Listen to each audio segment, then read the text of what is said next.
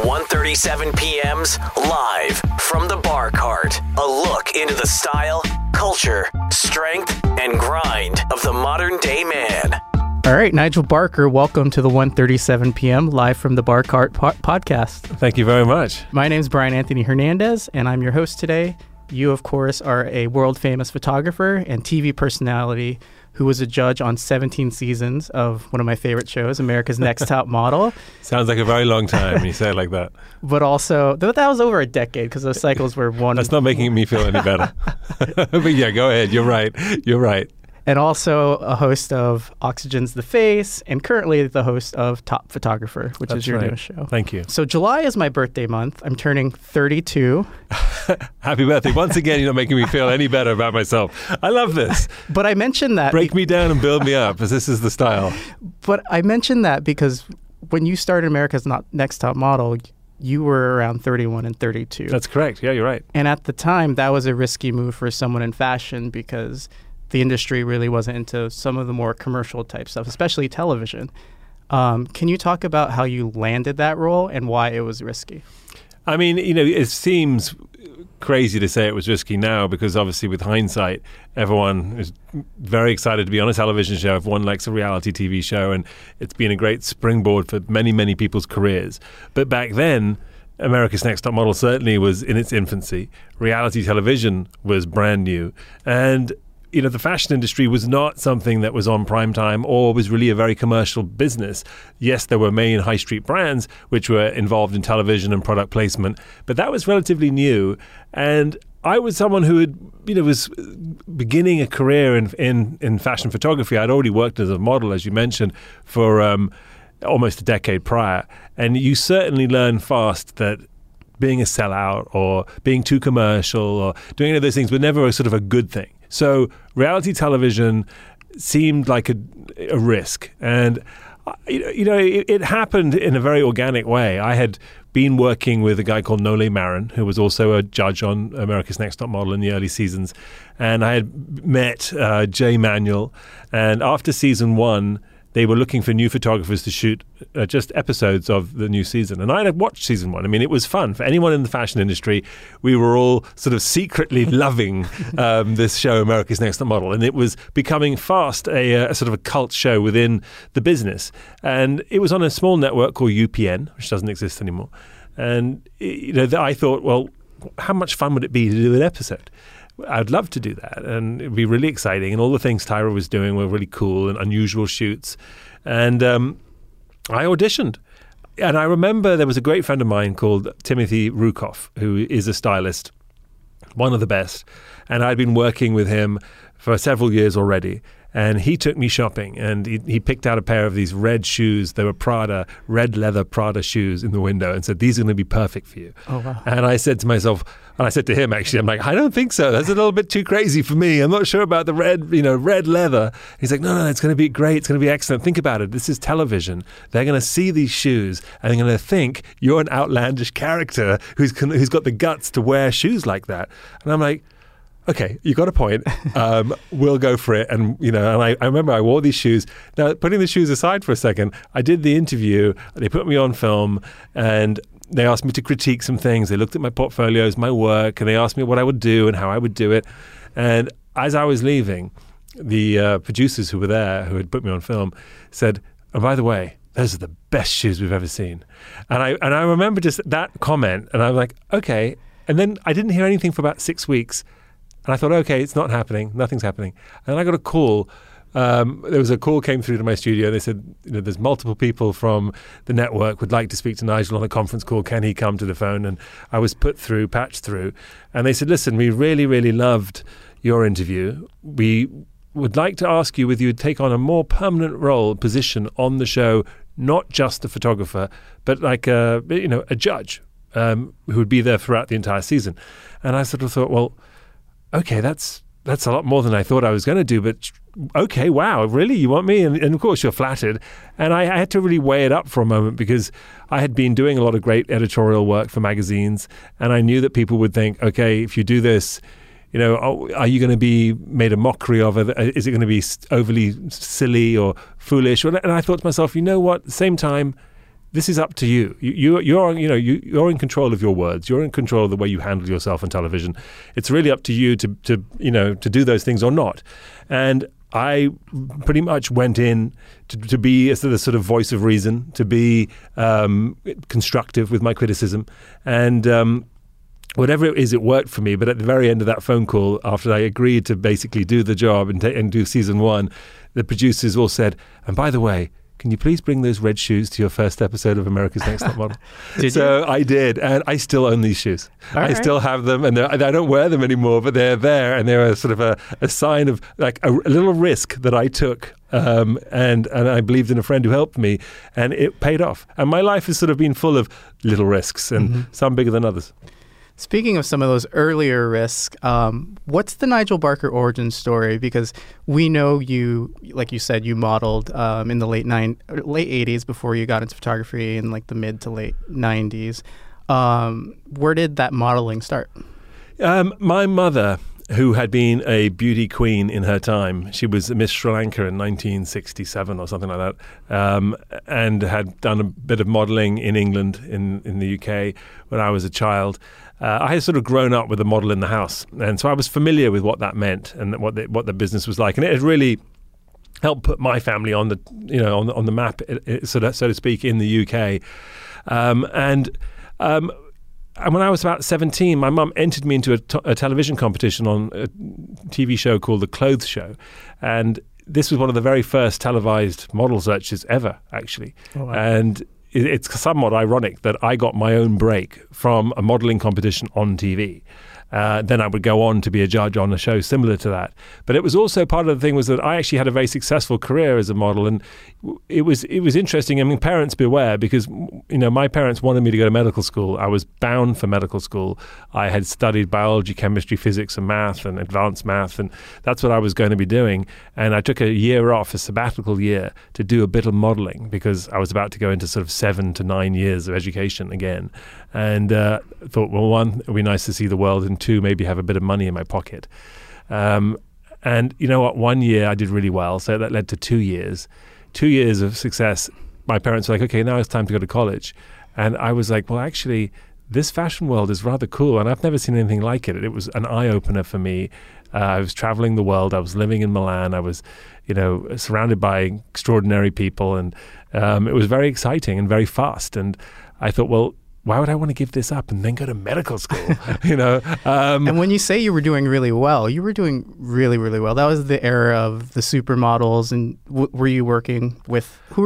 I was working with a lot of the biggest names on the map, whether it was Armani or Valentino or Chanel. And I got to do a lot of those, the big jobs. And I remember doing a show with Naomi Campbell and all the big girls. Actually, it was for Chanel, and Lagerfeld was there, and it was in Paris at the Louvre, and there were just these extraordinary moments. And I remember working just more recently with Naomi again 20 years later, and sort of reminding her of the show, because it was a sort of a really major show in Paris, and it was one where we actually carried the supermodels on our shoulders. I was only one of 4 guys who got to do this show, and it was everybody. It was Helena Christensen and Claudia Schiffer and Nadia Orman and all these big names, Tatiana Petitz and what have you. And it was just a sort of incredible moment. And just to watch, I remember when Naomi walked for the first time, and when you're in the business, you're not like now. I feel like I'm almost an expert of what happened because I remember and I was there. But when you're in it, you're not the expert. You're just doing it. It's just your job, And I remember sort of not really thinking much about Naomi Campbell. I thought, wow, she's amazing. She looks gorgeous, and then she walked, and it sounds ridiculous because we all walk, but she doesn't just walk. She sort of, I don't know what she did. She sort of flew. I mean, she glided. She shimmied. She basically made walking into a new thing. And I had never really witnessed that before. And all of a sudden my jaw dropped. I'm like, okay, I don't know where I've been all my life, but this is something else. Took your breath away. She took, and she's still the most extraordinary person. When you meet her now again, 20 years later, I met her again, and we've been working together now. And more recently rather, and she just has not changed. It is extraordinary. I on the other hand, have looked completely different. But what are you working on recently together that you saw? Well, it was The Face. So that's right. So 2 years of The Face, which was her show. She executive produced it, and straight after I stopped America's Next Top Model, actually it was a week later, I got the call from Oxygen, and they hired me to be the host of The Face. Such a quick turnaround. Luckily, I didn't miss a beat on that one. All right, so I wanted to talk specifically about some of the shoots you've done. Not only the crazy ones you mentioned on America's Next Top Model, but maybe some of the other ones that are outside of modeling, maybe some of the more philanthropic shoots you've done. Do you have any favorites in that sphere that you want to talk about? So many. I mean, I have been so lucky in many ways. You know, you get given a soapbox when you get some element or level of celebrity where people will listen to you and will, put you on a podcast, put you on a TV show, interview for this, for that, and ask you questions. And, there's only so much talking of fashion and history and of fashion and the entertainment business that one really wants to do. But it's great that you can also every now and then get to direct the conversation in an area which interests you or is really important or potentially life-changing. And we all have a desire for a legacy of some sort. We all want to see that potentially we've made a difference. I mean, what is life about if it's not to make a difference and to create a sort of a better environment for one and for all, right? And there aren't many ways to do that, really, other than obviously volunteering and helping and getting out there and actually putting feet on the ground and getting your hands dirty and being a part of it. But as a photographer, we have the unique ability to shine a spotlight on an issue and a story without using words. And that's very powerful. I mean, certainly we'd love to do it. I mean, for me, it's the most, rewarding thing. And I've now completed multiple documentaries. I've done 2 in Haiti. My first was called Haiti, Hunger and Hope. And we went down in 2008, right after the food riots, pre-earthquake, and did a documentary on the history of Haiti and, from the very founding of the country to where it is today. And then in 2012, we went and did another one post-earthquake, and that was called Dreams Are Not Forgotten. That won the Film Heals Award at the Manhattan Film Festival. And, that was very incredibly rewarding. And some of the photographs that I took during that process, I was mostly directing the commercial, the videos, the documentaries, but the actual photographs I took then as well, some of them are the most moving pictures I'd ever taken because you're one thing if you're photographing a model or a celebrity and they're there and there's an agenda, but when you're photographing a person who's been through something very difficult or very tough or life-changing, that message, that story is incredibly powerful and important to them. And it's an honor as a photographer to be able to capture that moment or those moments or to bring that out of someone. And it's a very special relationship and very intimate. And so those are the moments where you're taking a picture and you know that what you've just caught is the sort of thing that it could be life-changing. It's the sort of thing that could make people back home want to send money. Yep. Could people make people at home want to lobby Congress to change legislation, which is exactly what's happened. I mean, we had, with my documentaries, we took one of the ones I did called A Sealed Fate for the Humane Society. We took that all around the world and actually lobbied the European Union and had legislation changed in the EU for the very first time with the Humane Society of the United States and Humane Society International, where they stopped the import of seal pelts and the hunt of baby seals for the first time in history. Wow. So, things like that make you feel really good. Do you keep some of that work from all those efforts hung in your house, or where do you kind of look back on your life when you do some of this life-changing work for other people? I've had a lot of gallery exhibitions, and certainly my work is sold all over the world and people have it hanging in their houses and what have you, but I've never been one to hang my own work in my house. Not much of it anyway, and I say none because it's not true, because I certainly have pictures of my kids and stuff like that on the fridge and all that kind of thing. But and then there's no doubt I have a dream in my mind at some point when I sort of decide that I want to start printing all my own stuff. But I'm one of those guys who prints things of my own and then I give it away. Or it's in an exhibition or something. But I like to give it away, and I have other people's work in my house, so that's, I don't like, one doesn't like to look at pictures of yourself all the time or things you've done. It's in my head and it's in other people's houses. Yeah. All right. You mentioned your family, so let's talk a little bit about them, because I was looking at your Instagram bio and I love how it's written, because you list everything you do: photographer, filmmaker, TV personality, author, designer, creative director, Dogpound OG. But then you end with husband and dad, comma, in reverse order. And it kind of shows the importance of the things in your life. Obviously, if you read that in reverse order, it's dad and husband. So right.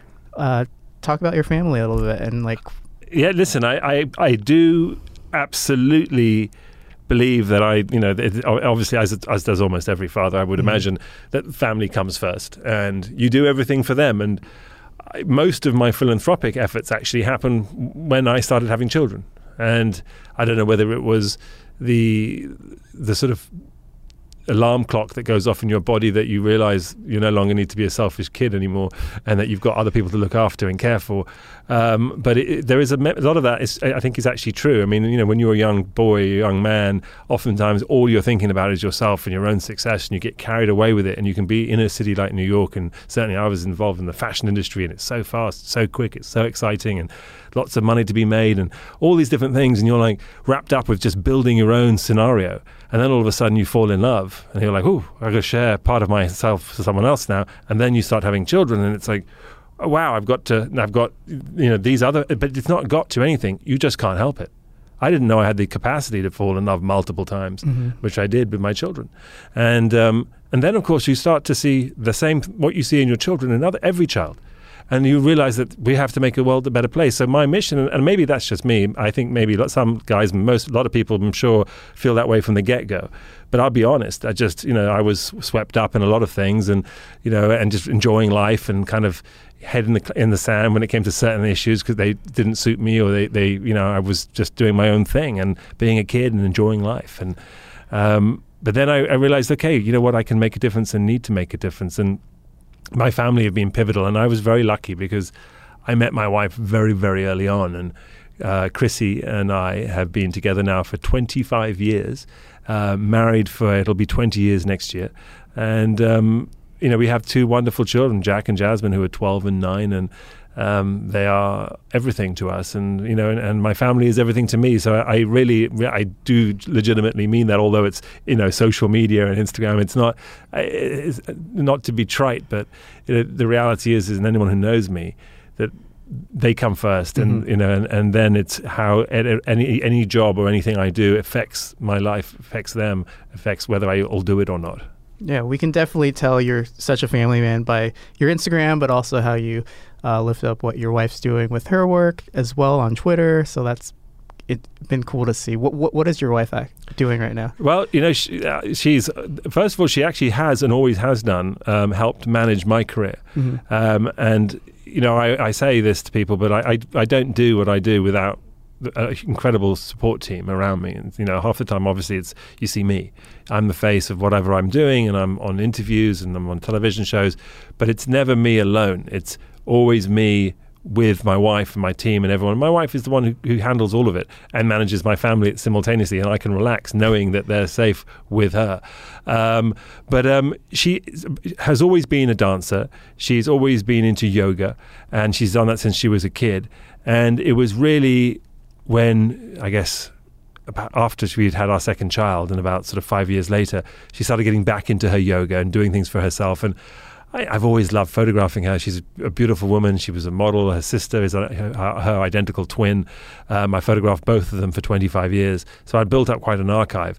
And they started getting into their yoga again, and I started photographing them. And it was actually, I said to them one Christmas when they were doing yoga outside on the deck down in Alabama, which is where my wife is from, and we have a place down there we go and stay at every year. And I was taking these pictures, and I put a couple on my Instagram. And, my fans were crazy. They're like, oh my God, this is so cool. This is so amazing. Post more. And I went, you know what, guys? Because my wife and my sister-in-law only had their own private accounts with 20, 30 of their own friends. I mean, why don't you do a public account, and I'll help launch it, and it could be all to do with yoga. You guys love yoga. You're mothers. You've got 5 children between the two of you. you're the most solid people I know. People need people like you. The world needs to know about people like you. I said, this is great. And they were like, oh, I don't know. But I'm like, okay, let's try. And we launched their account, and within 1 hour, they had 5,000 followers. Wow. And so, it went boom. And the photos I'm seeing on there are, like, those positions look like they're really hard to get into, but they're so aesthetically pleasing. Well, yes, you're absolutely right. Anyone who knows anything about yoga, it's obviously beautiful to look at and watch. Incredibly difficult to necessarily do, but years and years of training, and these ladies, they do it all the time. I mean, it's not just an hour class once a day or even once or twice a week. It's a way of life for them.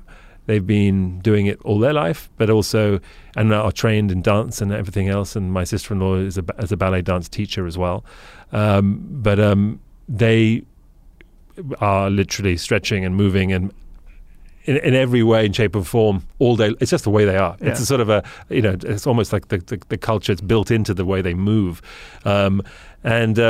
But yeah, no, it's been my biggest pleasure and greatest sort of series of photographs I've ever photographed with them. And I think now just with their yoga pictures, I think I've photographed over 5,000 finished pictures of that alone. And yes, there are multiple books waiting to happen. And what's the name of their Instagram account for people? It's called the Chin Twins. All right. Awesome. Yeah, go follow it if you're listening. Absolutely. You won't be disappointed. Awesome. So on the way here, I was listening to Taylor Swift's Reputation album because she's coming on tour here in New York City this weekend. You've done a photo shoot with her in the past. Can you talk about collaborating with her, what you did, and how it was meeting her? Yeah, no, absolutely. I've actually done a few photo shoots with her, and she's an amazing artist. She's someone who's very exciting to photograph, and it's there aren't that many people who are basically the equivalent of a sort of a rock star, pop star, and a sort of supermodel at the same time. You get one or the other, or some people who would like to be both but aren't really.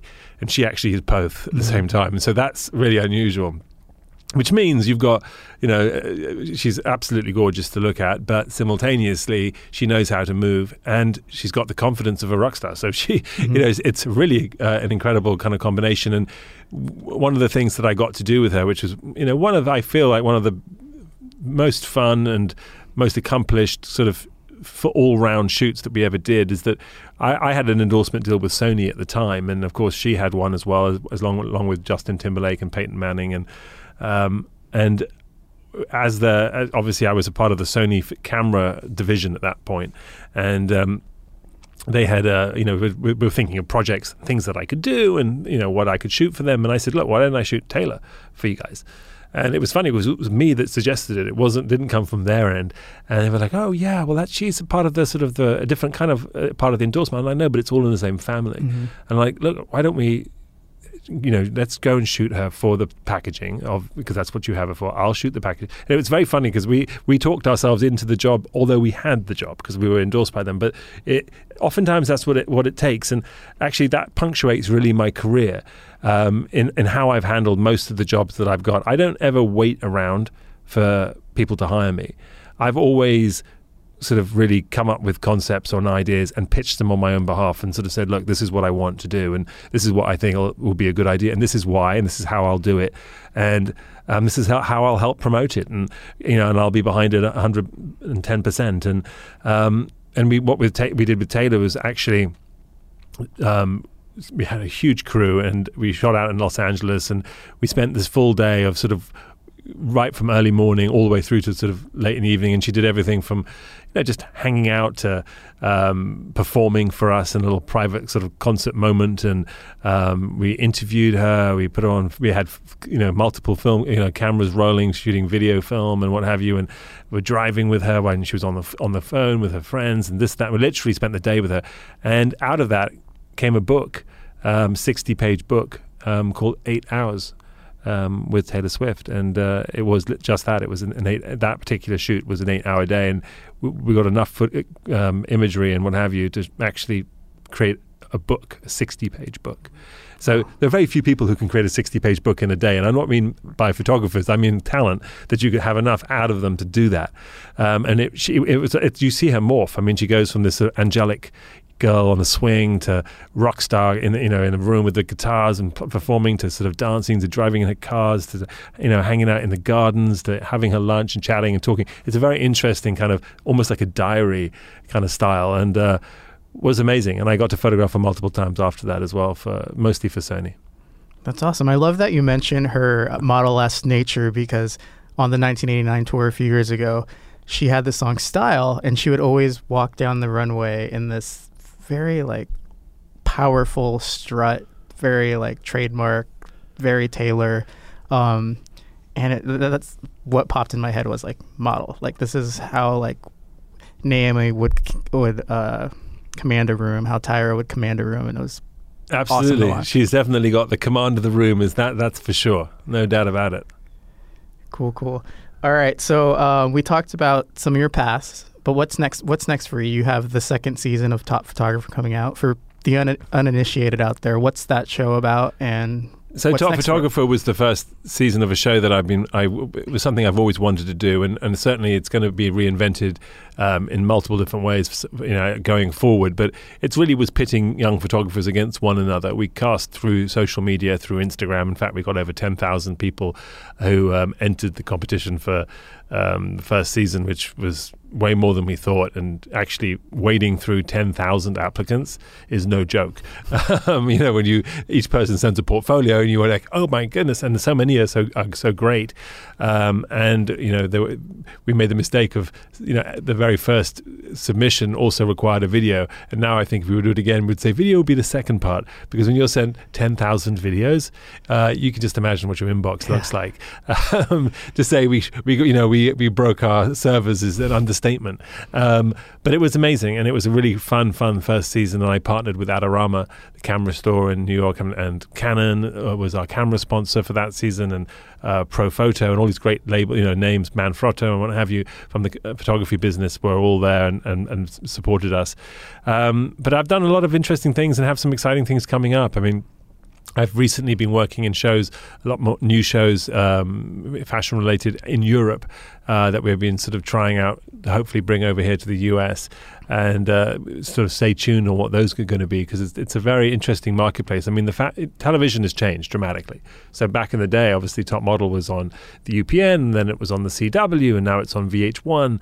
And of course, all these digital platforms are really the new place to put content. And so you have to look at it in a different way. And hence, Top Photographer was for YouTube, and we cast through social media. I mean, it was just a very different platform, and I was able to talk to people all over the world simultaneously about this show, versus before with America's Next Top Model, it was just that. America's Next Top Model. America got it first. Everyone else had to wait, sometimes a year, sometimes 2, sometimes 3 or 4 years, if you can believe it, for a certain season. Versus now, where I do a show and everyone all around the world is streaming it simultaneously and watching it. And, I've got people in the Philippines, people in Russia, people in Saudi Arabia, people in Africa, people in Europe, and wherever they are, they can watch the show if they tune in and they subscribe to the channel. And that was amazing. And, we had people like Wyclef Jean to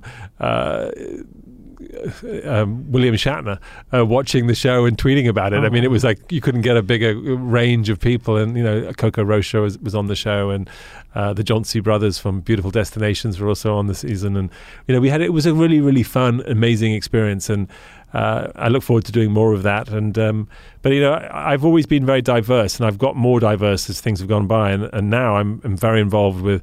There's a great gym in New York City that I helped found called the Dogpound.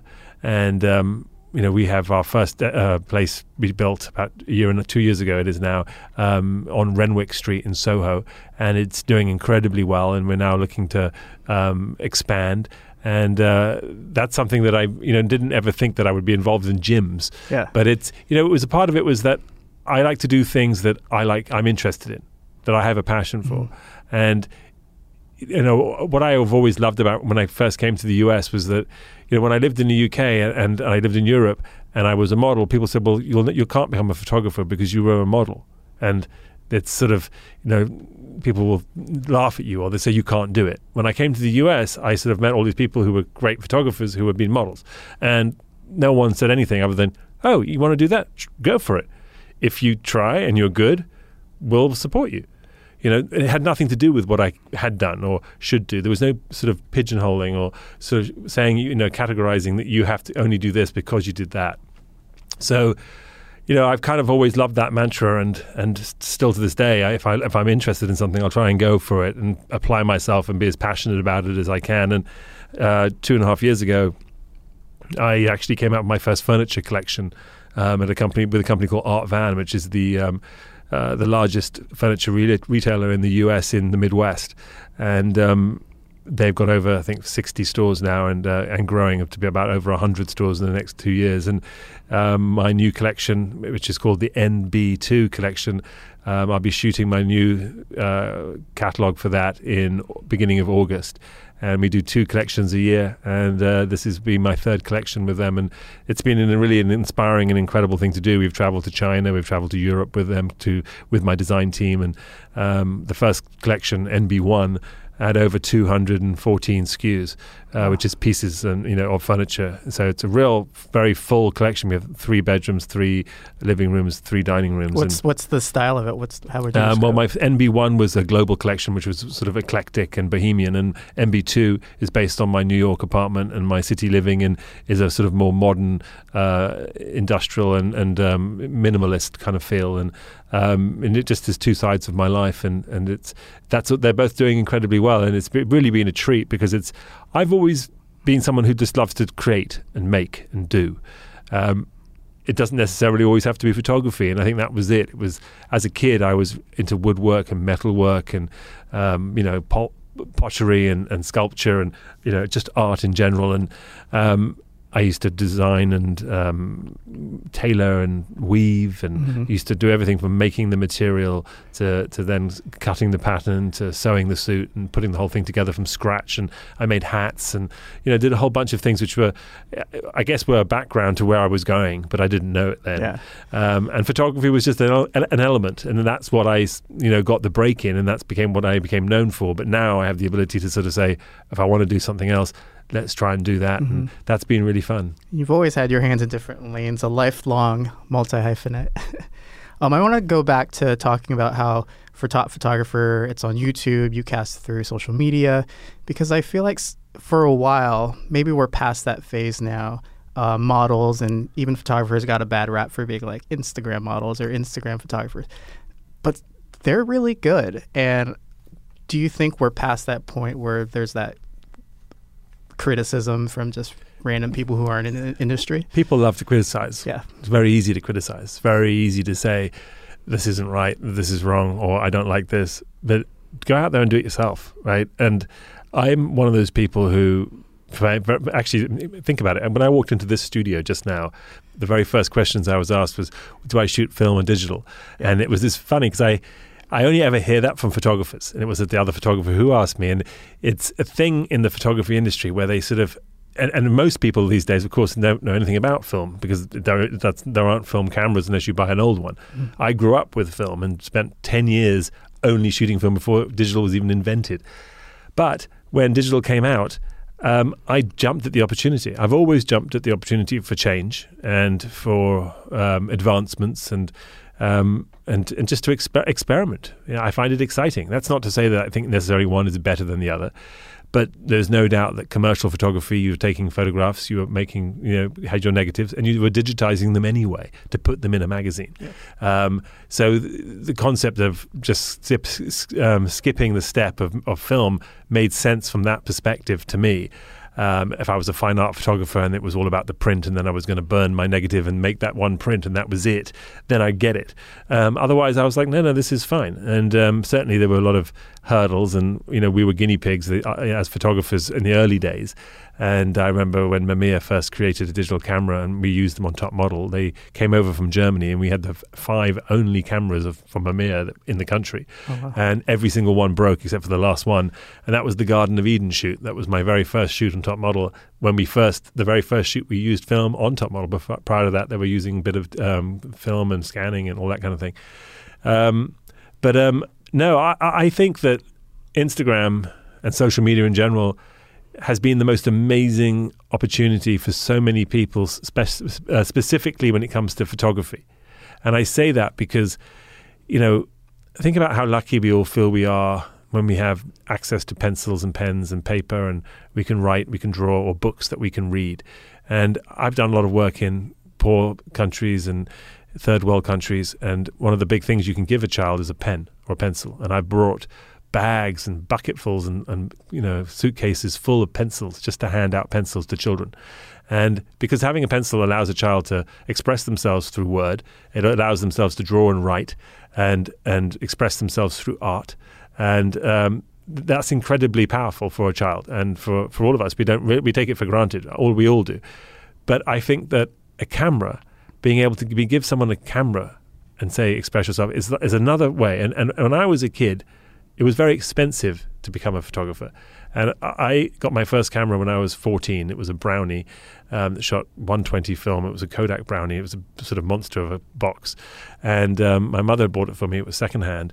But I remember saving up my pocket money, buying the film, taking these pictures. You had 10 frames. You had to get it right. And you quickly learned that if you messed up, you just lost 1/10 of your, for each frame, it was 1/10 of that of your cost. And then processing it, developing it, having it printed, each step cost money. So you didn't want to spend that money, and you want to be very, very careful at it. Nowadays, of course, you give anyone a camera on a phone and they take pictures. So what's happened with social media is it's sort of all of a sudden 1 billion people have been given a camera. It's like giving 1 billion people a pencil.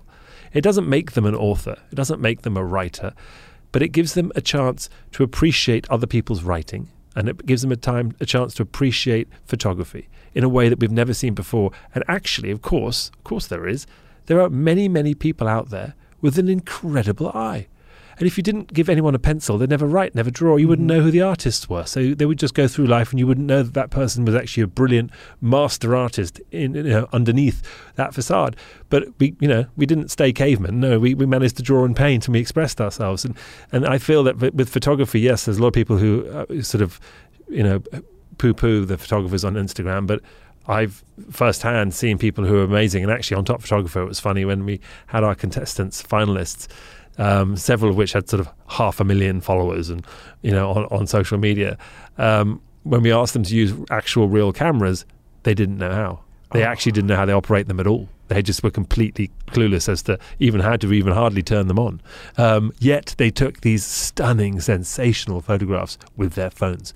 So it's like a different type of pencil. Is chalk worse than a pencil, worse than a paintbrush, worse than watercolor, but worse than oil color, worse than, you know what I mean? It's sort of, and I just feel that way. I'm like, there's the reason why we use big cameras isn't because they're necessarily better.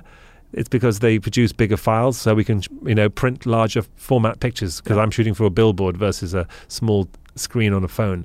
But it doesn't mean the eye isn't there, and that's really the magic.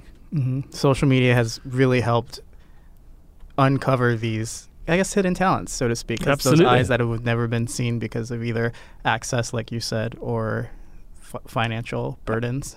All those things, all of the above. And, we've got brilliant people now we're discovering sort of in the outback in Australia, in the sort of jungles and everywhere else, you name it, someone gets given a camera. I've got a friend of mine who's in Africa, and I actually went to school with this guy, and I had no idea that he was such a brilliant talent. And his name is Ninian Lowis, Lowis, and he shoots photographs in Africa. And every single day, I am blown away by this guy's photographs. I am literally like astounded, and I'm like, people don't know about you. And he's like, "Oh, I'm just doing my thing. I'm not really, this isn't anything." I'm like, "This is what I see." And I'm like, "But you have an eye," and that's the thing. And I really appreciate in many respects what this can do for people. Awesome. All right, so I'm going to ask you a few rapid fire questions before we wrap up. We have this cool series called My Female Role Model that we do on Instagram. So just quickly, who's your female role model in life? My female role model in life, I would have to probably be my wife, actually. All right. And we talked about it earlier, so that's fantastic. Who is the person you text the most? Wife again? It's gonna be a trifecta probably. Yeah, wife. All right. What app can't you live without? Actually, it's funny. I mean, it's probably either Instagram, but my favorite app for playing with photographs is Camera Plus. All right. So that's it's camera, the word camera with a plus sign. It's a great app. It's an editing app, right? It's an editing app, but you can also shoot in it. Okay. It's a really good one. It's all because it basically turns your phones into a manual, totally manual, which I just like very quickly does that. So cool. And then what are 3 life rules you live by? The most important one probably is believe in yourself. And the next one is take risks, and the other one is have compassion and for yourself. Actually, it's very easy to give yourself a hard time, and to sort of there's enough other people out there who'll tell you can't do it. Don't be the one that tells you can't do it. And I've always been the one, as much as I can, to say yes, you can do this. You can do this. And even when it seemed incredibly daunting, terrifying even. And I've managed to live through it and pop out the other end, and every single time been stronger and felt better for it. And, and I say have confidence in yourself because there isn't a single day that goes by when people ask me to judge them and judge their photographs or tell them that they're worth it and tell them that they're good or give them critique. And I get it. I understand. And from a mentoring standpoint, that's fine. But at the end of the day, you need to photograph or create art for yourself, not necessarily for an audience. And it's only then that you'll actually command respect, not just with yourself, but with the world at large. I love that. Those are 3 great life rules to live by. We have a lot of entrepreneurs and hustlers, people working really hard who listen to this podcast, and I think they're really going to take that to heart. So Nigel, thanks so much for stopping by live from the Bar Cart. Thank you. And good luck with season 2 of Top Photographer. Appreciate it. Thank you very much. This is 1:37 p.m. If you want to own the future, start this minute. Live from the Bar Cart is a Gallery Media production.